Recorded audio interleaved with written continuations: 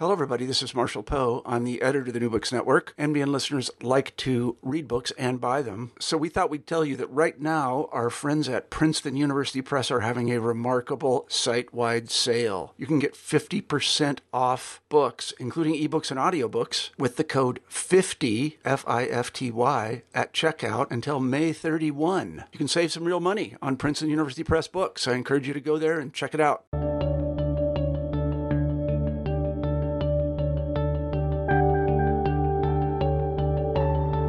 Hello and welcome to another episode of New Books in History. I'm Stephen Colbrick. Today I'll be speaking with Brett Crutch, author of Dying to be Normal, Gay Martyrs and the Transformation of American Sexual Politics, published by Oxford University Press in 2019. Crutch examines how secular LGBTQ activists use public mourning and memorialization as strategies to influence political debates over LGBTQ rights and to promote assimilation. Brett, welcome to the programme. Thank you for having me. Great. So I'd like to begin by asking you about your own intellectual background and what brought you to this particular topic.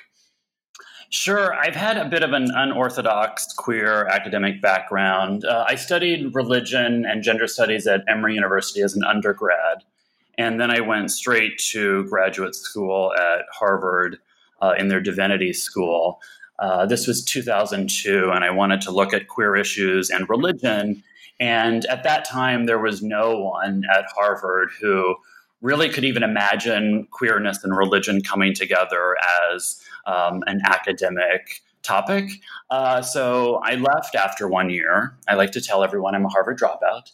And I went to NYU in New York and finished a master's degree there and then stayed working at NYU for a few years. And then I started writing about LGBT issues in the United States and publishing some freelance essays in the Washington Post and Newsday and The Advocate. And in doing that, I started thinking again about what an academic career would look like and how I could bring some of my thoughts on contemporary LGBT issues in the United States to religious studies scholarship. And so what I most wanted was a mentor, which was what I didn't have when I was at Harvard. I wanted someone who could really help guide all of that. And so I was fortunate to study under Rebecca Alpert at Temple University, who was one of the people who led the way in thinking about queer issues in religion, and in particular queer issues in American Judaism. And so I finished my PhD in 2015, and I'm now at Haverford College, where I teach on religion and U.S. politics and religion and sexuality. Great, fantastic. So your book sort of feeds into debates about queer assimilation. Could you just outline exactly what that means for our listeners, and also sort of how it fits into the broader history of gay activism in the last 20 or so years? Certainly. So the book looks at the 2-decade period of 1995 to 2015. And I selected that particularly for the question that you're asking. In 1995, at the end of that year, is when in the United States, medications became available that really dramatically changed the AIDS epidemic. And for many people with access to those medicines, it changed HIV/AIDS from a largely deadly situation to a more manageable one. The death toll declined in 1996 for the first time. And so in 2015, 2 decades later, that's when the U.S. Supreme Court made same-sex marriage a legal possibility throughout the country. So I was interested in how, in that 20-year period, did we go from an image of a queer community that was largely associated with death through unbridled sexual frivolity to a very different image 20 years later of LGBT people as committed to lifelong coupled monogamy? How is it that some LGBT people, particularly gays and lesbians, were able to become normal in many Americans' eyes? So how did religion, and in particular Protestantism, feed into that assimilation? Right. So this is one of the interventions that I want to be making into discussions about assimilation broadly, which is many people have noted that this process is raced, which it is. It has a lot to do with whiteness. It has a lot to do with gender conformity. It has a lot to do with class. But it also has to do with being in the United States, religion, and being religious in ways that align with the ideals of white mainline Protestant Christianity. And so I focus on these martyr figures, people who become political emblems for the LGBT movement, like Matthew Shepard and Tyler Clementi and others, and how activists use religion to present those martyrs to the American public as acceptable gay figures. And part of them being acceptable is by using Christianity in particular ways that resonates broadly with the American culture. Okay, so your first chapter details the reaction to the assassination of Harvey Milk, one of the most important figures in LGBT history. Could you just briefly outline who Harvey Milk was and also the circumstances of his death? Sure. So although the book looks at 1995 to 2015, I felt that I needed to include Harvey Milk because although his death occurred in 1978, he became a more prominent martyr figure for the LGBT community many years later. When he died in 1978, there wasn't a national reaction to his death. It took time for many more people to learn about who Harvey Milk was. So he becomes much more famous and popular in death, and he changes in death. As a martyr, he's a different person than he was as a man. So Harvey Milk was a gay Jew who grew up in New York, and he moved to San Francisco in 1972 at the age of 42. Prior to that, he had never been involved in gay activism. But he owned a small business, and he became annoyed by a particular tax he would have to pay. And out of that annoyance, he ran for a position on San Francisco's Board of Supervisors, which is a local city council position. He lost, and he ends up running for election multiple times. And on the fourth time of running for something, he wins a seat on the Board of Supervisors. And throughout those years of running for things, he developed a reputation as an advocate for the gay community in San Francisco and for California as well. 11 months into his term, another person on the San Francisco Board of Supervisors, Dan White, assassinated both Milk and San Francisco's mayor. And then since then, activists starting in San Francisco, but then it over time grew nationally and then internationally, turned him into a martyr figure for the LGBT movement. Great. So could you just outline for us the process of him becoming a national martyr as opposed to just a local martyr in San Francisco, and also how religion played into that, particularly his Jewishness, and how the memory of Harvey Milk is very different from the man? Right. So to get at that, what I do in chapter 1 is I also narrate some of American AIDS history, because that's what really is taking place then after his death in 78 and then in 1995, the period that I focus on. And what I hone in on particular in that chapter is the AIDS quilt, which became the largest AIDS memorial in the world. And it was started by a friend of Harvey Milk, Cleve Jones. And Jones has written and has said in interviews when describing why he created the AIDS quilt that he wanted a memorial that would not be threatening to non-gay people, right? Part of the concern with the early years of the AIDS epidemic was that many people with AIDS and their friends believed that most straight people did not care at all that gay and bisexual men were getting sick and dying by the thousands. And so Jones said he needed something that was palatable to heterosexual audiences that would also get a reaction. So he comes up with this idea of the quilt, where each quilt panel is about the size of a human coffin to represent all of the lives lost. And the point that I'm trying to make by describing that history in this chapter is that then in many ways, Harvey Milk,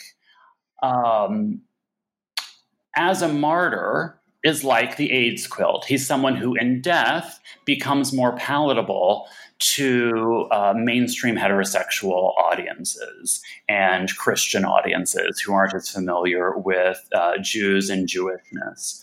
So the efforts to make him into a martyr actually start soon after his death.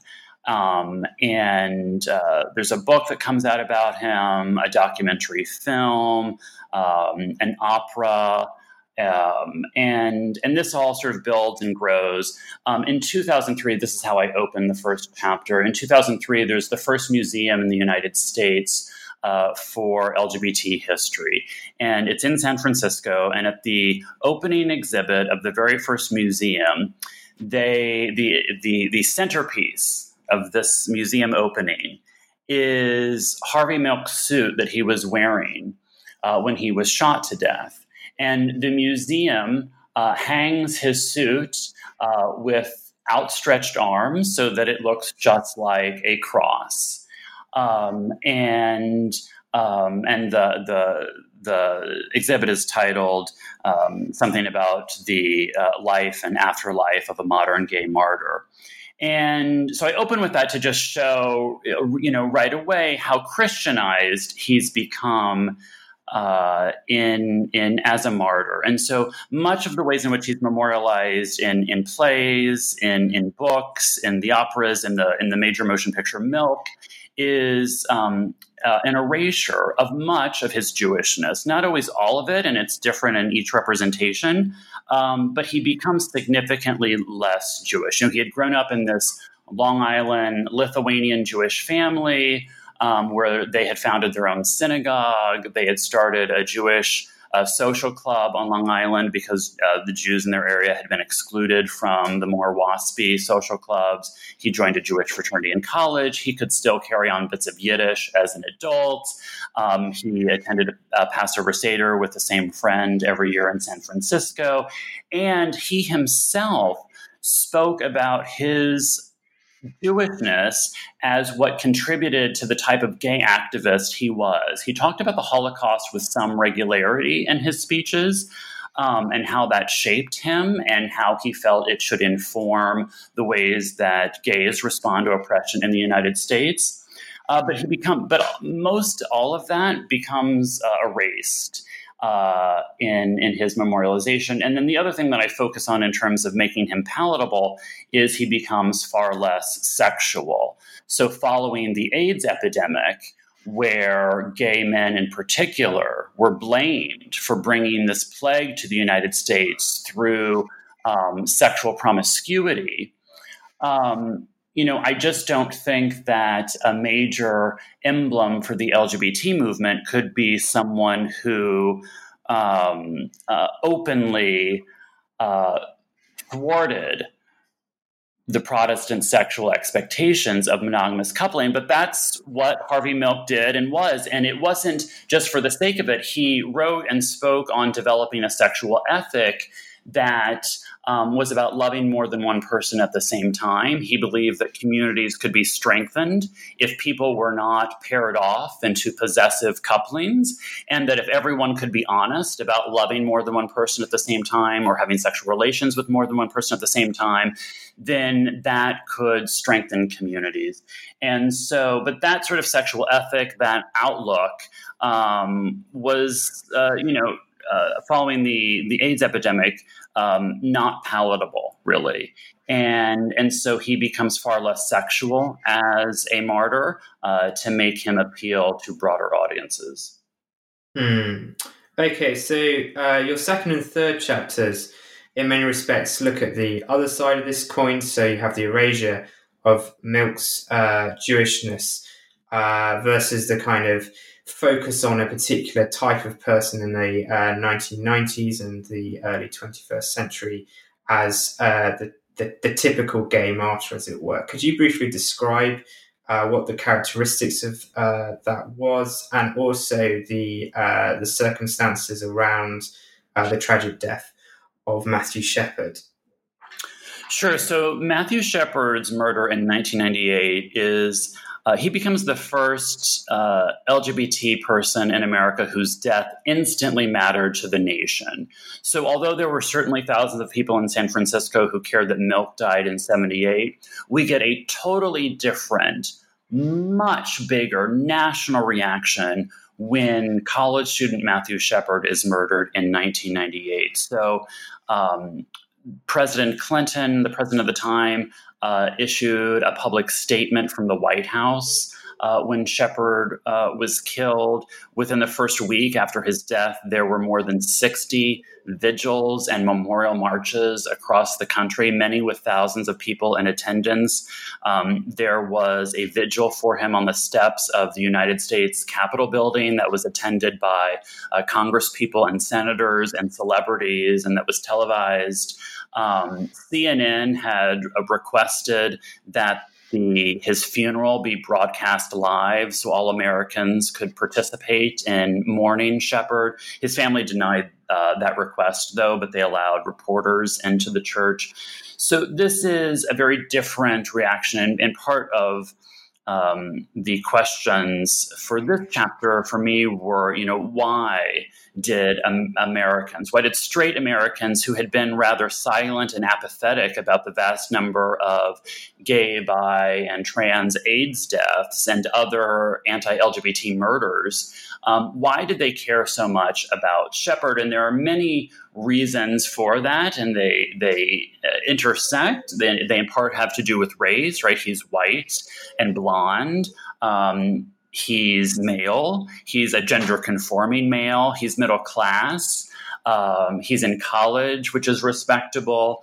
And he also, although he was 21 when he was killed, a legal adult, he looked much younger. So he was only about 5 feet 2 inches tall and weighed around 105 pounds and still wore orthodontic braces. So although he was technically an adult, he looked much, much younger, and activists were able to emphasize that he was an adolescent. And this is at a time in the United States where there's now this a few decades history of political rhetoric about protecting children.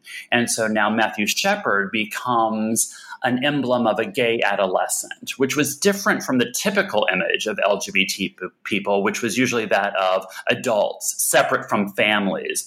But here was Shepard, who looked like this kid who was part of a loving Christian American family. And the Christianness then is what I really highlight because activists highlighted it. And then the media recycled what activists highlighted. So, the public was told, for example, that Shepard joined only 2 clubs at his college, the University of Wyoming. He joined the LGBT Student Club and the Club for Episcopal Students, right? So he's a committed, practicing Protestant. The American public was told that he had been an acolyte in his Episcopal church. So he hadn't served as an acolyte for years, but structuring him as an acolyte or reminding people that he has been an acolyte presented the public with an image of like this good Christian youth, rather than, and this connects to the earlier chapter, rather than to an image of a sexualized adult gay man. So as the good Christian youth,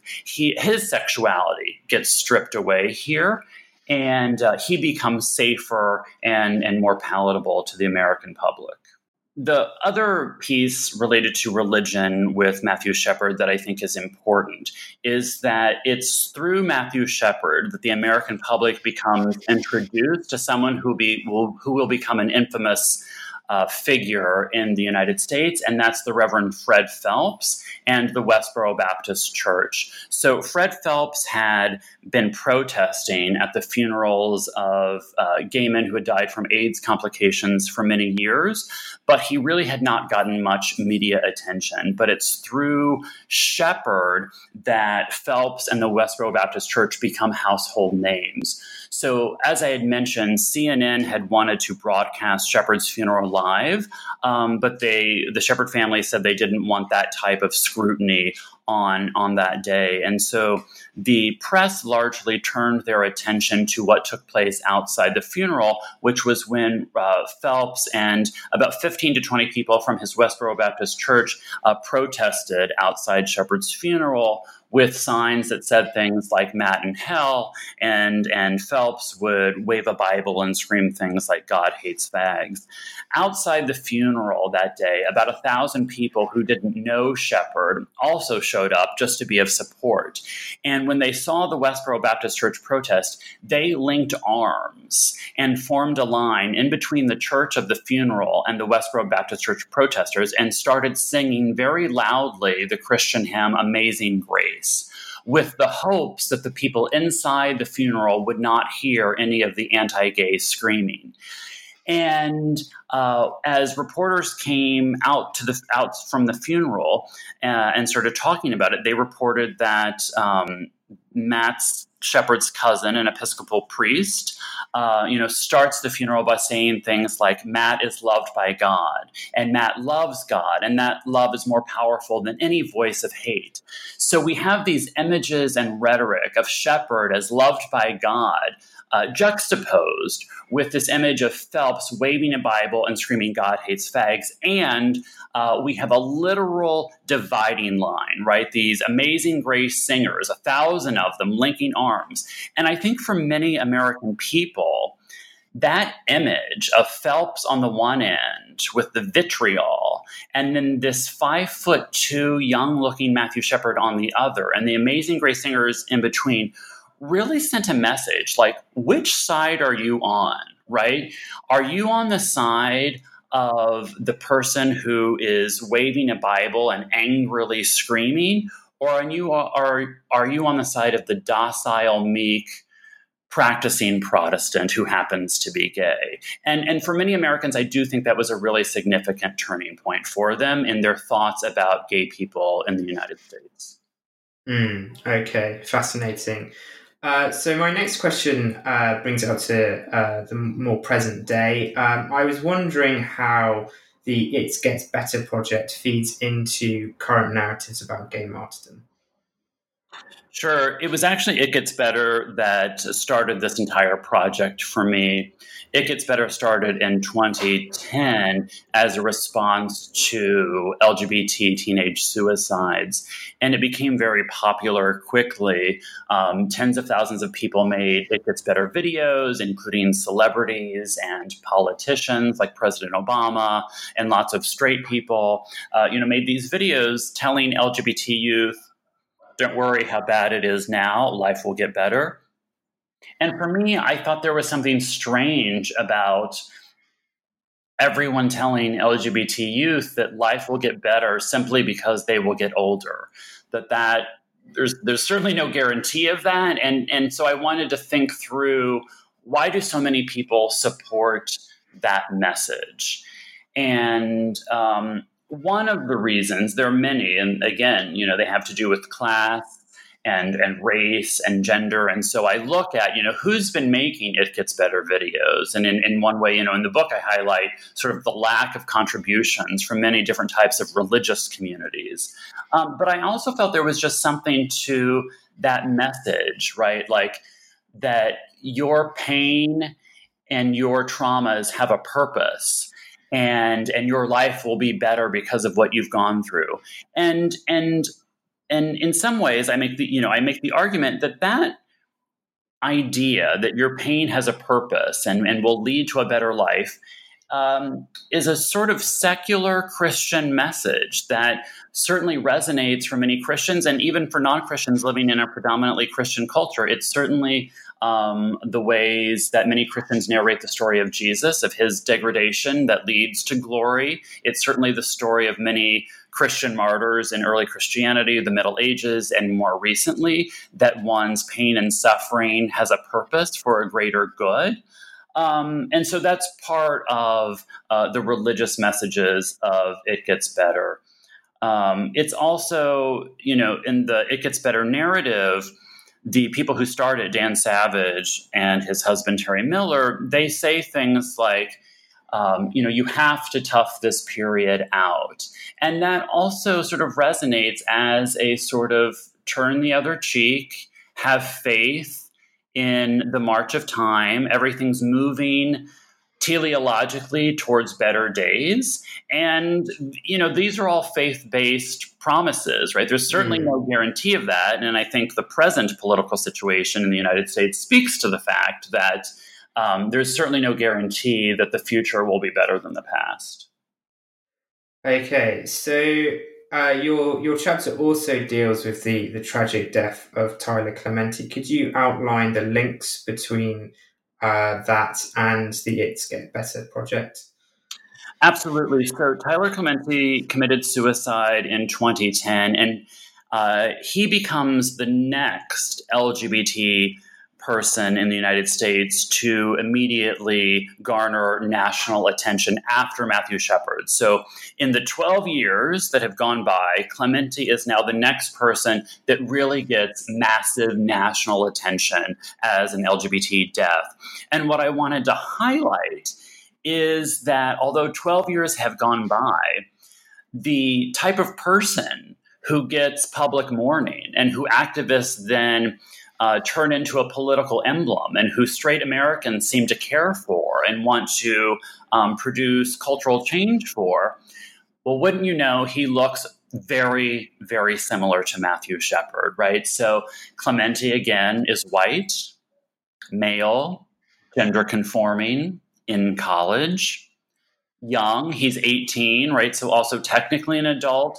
But the American public was constantly told that he was a violin prodigy, and prodigy, signifies youth. And he was also a practicing Protestant in different ways than Shepard. Shepard was a mainline Protestant, meaning non-evangelical, and Clementi was quite active in an evangelical Protestant church. So the discussions around religion play out differently with Clementi than they do with Shepard. But I wanted to highlight that look, the image of who counts as normal, who counts as acceptable, who counts as worthy of public mourning really hasn't changed that much. And if those are representative of who matters in this country, those are very narrow parameters, right? You've got to fit a very narrow set of identities and boxes to be seen as worthy of the America public's attention. Okay, so we know that there's a current epidemic of violence against transgender folk, particularly transgender folk of colour. So how has the response of gay rights activists been to these deaths, and also how does it differ from the forms of gay martyrdom that you outlined earlier in your book? Right. So I wanted to make that the full focus of one of the book's chapters. And so that's the fourth chapter's focus, where basically I'm saying, okay, look, so all of this time where Matthew Shepard, Harvey Milk, Tyler Clementi have become household names and have been used for political purposes, throughout that whole time, there were other LGBTQ activists who were trying to make certain people into martyrs, who were trying to make the deaths of particular LGBT people into household names, but with much less success. And those people were overwhelmingly transgender and queer people of color. And so I wanted to look at some examples of that and some things that were going on throughout the same time period that were not focused on white, cisgender, middle-class gay men. And so in this chapter, I focus on 3 films that LGBT activists use as a way to try to get this message across and try to get into, American homes and thinking about film as a strategy for LGBT activism. And so the first I focus on is the film Boys Don't Cry, which is about the murder of transgender man Brandon Teena. He was murdered in 1993, but the movie Boys Don't Cry, which made him more well known, came out in 1999, and his death, his murder, is significant for a few reasons. One, because at the murder trial for his death, many trans activists showed up and spoke to the small media presence about his murder, and many credit that moment as something that ignited a national transgender political movement. And it's in that period that we start seeing more use of the word transgender as opposed to some older terms that were used. And then the 1999 film Boys Don't Cry, received Academy Awards. It was very well received both by critics, heterosexual audiences, and queer audiences. And it made Brandon's story better known to the American public. But part of what I address in the book is that in the almost 20 years since since the movie came out, transgender activists and people have really now protested this film because of having a cisgender actress play the transgender part. And so I focus on how transgender politics have changed just in this short period of time, and how a movie that initially was pretty well received has now been boycotted and protested in various places. I also highlight that the way that the film constructed Brandon in 1999, I believe, was based on the popularity of Matthew Shepard as a beloved, sympathetic figure, that Brandon, as presented in the movie, is quite similar to Shepard. I also then focus on the 2001 murder of F.C. Martinez, who was a Native American Navajo. His mother uses male pronouns, but FC was 16 when murdered, assigned male at birth, but started wearing makeup and carrying a purse to school around middle school. And FC's mother, when this started happening, said, there's a word for that in Navajo for people who are partly male as well as partly female. We call it Natle. And FC apparently responded, "Oh, so cool, I'm a Natle." And so I highlight then in this section of the chapter how more than 140 Native American nations before they were colonized had language and terms to describe more than two genders. So the Navajo, for example, had 4 genders. Some had 3, some had many, many more.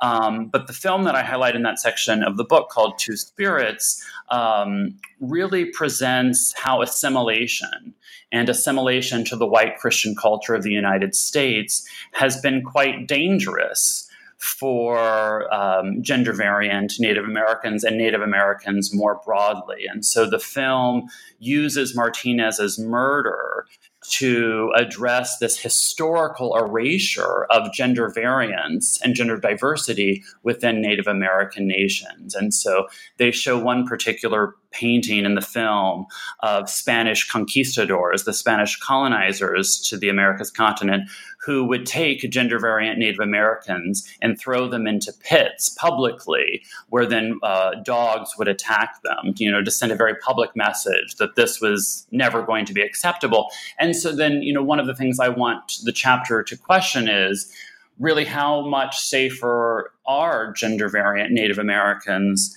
in the present day than in centuries ago when colonizers first encountered them, and how have these sort of assimilationist politics, or how do these assimilationist politics contribute to more violence against gender variant people and queer people of color broadly. The last main thing that I look at in that chapter is a group of women from Newark and New Jersey, a group of Black queer women, Black lesbians, who were attacked in a homophobic assault in New York City. They weren't murdered, but a heterosexual man on the sidewalk catcalled them, and then they tell them that all 7 of them are lesbians, and then he becomes rather violent and starts threatening them. He eventually pulls one of the dreadlocks of one of the women with such intensity that he yanks it from her scalp. He starts choking another one, and while he's choking one of the women, one of the smallest women in the group pulls out a small penknife and lunges for him and ends up hitting both his backpack and his abdomen. He told first responders that he didn't even know he had been stabbed until he saw blood on the ground. But then what happens is all 7 of those women, although they were attacked and there's security footage to show that, and really defending themselves, they all got arrested and were sent to Rikers Island jail. The man who started the homophobic assault never was arrested. And 3 of the women accept plea bargains, and then 4 of the women go to trial, and all 4 of them were sent to prison for various time periods.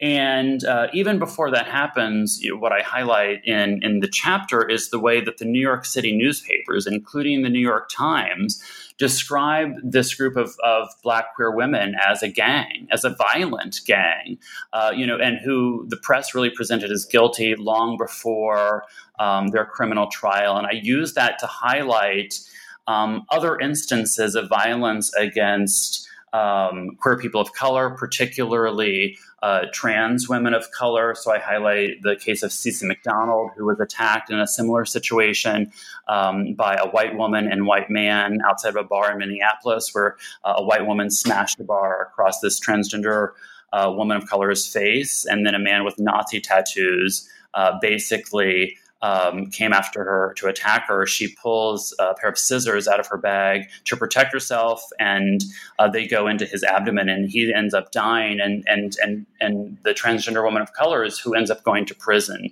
not the white woman who started the whole thing. So I wanted this chapter to address all of these ways in which these promises of it gets better and the veneration of white cisgender men really means nothing to many segments of the queer community within the United States because of the ways that issues of race in particular shape our criminal justice system and who Americans see as worthy of value. Okay, so a slightly more thematic question, taking your book as a whole. Given the assimilationist strategies of mainstream gay martyrdom, has there been any space during this period for a kind of more queer memorialization that rejects assimilationist strategies? Yes, and I think in some ways that has always been there. And with each sort of move for more mainstream assimilation, there have been pockets of the LGBTQ community who have resisted this and have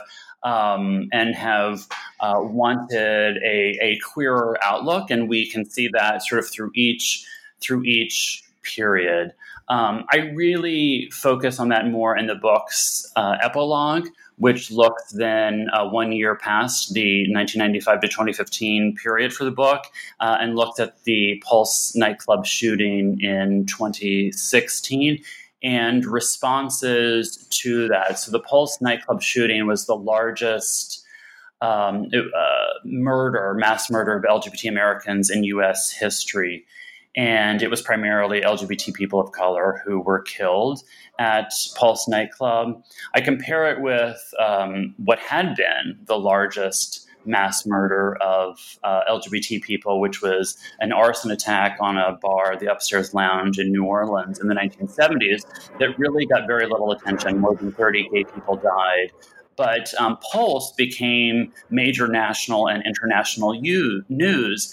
And what was unique about Pulse is that, many of these earlier figures that I discussed in the book, it's really just LGBT activists who use them for political purposes. But with Pulse, lots of people use the Pulse murders for political purposes.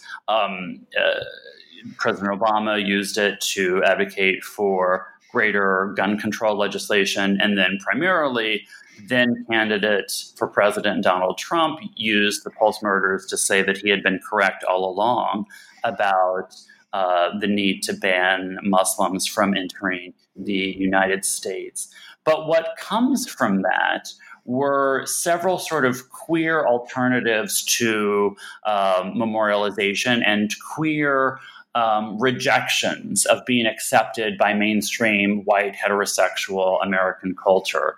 So one of the things that I highlight in the book is soon after the Pulse nightclub shooting, another gay club in Orlando hosted a memorial for those who died at Pulse, and it was hosted by a drag queen. More than 40 drag queens from around the country came to the memorialization, and it was a night of heavy drinking, heavy dancing, and was really meant to, I think, say to the world, if this person who came into Pulse wants to eradicate what queer people do when they gather in clubs at night, then we're going to be even more outrageous than we were before. And you start seeing op-eds in places like the New York Times saying things like that. And a new activist group formed in the wake of the Pulse nightclub shooting called GAG, Gays Against Guns. It's meant for LGBTQ people. It was formed by people who had been active in the AIDS activist group ACT UP, which was certainly an anti-assimilationist group. And they've been getting quite a bit of attention for the types of protests that they do across the country. And so then I also, use that epilogue to highlight the work of other people who more recently have gotten a little bit of attention, like Marsha P. Johnson and Sylvia Rivera and Audre Lorde, all people of color who really rejected assimilation and who felt that assimilation will always marginalize more people than it will include them. And that if we are going to turn people into political emblems, then perhaps we should be looking at people who were thinking about those who've been excluded throughout this whole time. Fascinating. Well, thank you very much for being on the program today, Brett. That was a very interesting conversation. We just have time to ask you one more question, which is, what are you working on now? Sure. So I'm currently finishing co-editing a book with Nora Rubel at the University of Rochester that is called, or is tentatively called, Queer Jews on TV, Transparent and the Changing Landscape of Jewish Popular Culture, that uses the television show Transparent to think about transgender representation, queer politics, and Jews in America in the first decades of the 21st century. And then I'm also starting work on a new longer project that looks at the rise of religious freedom bills and rhetoric in the United States as one of the primary ways of opposing LGBTQ political advances. Well, that sounds fascinating, and I very much look forward to reading the results of that research. Thanks again for being on the program today. Thank you so much for having me, Stephen.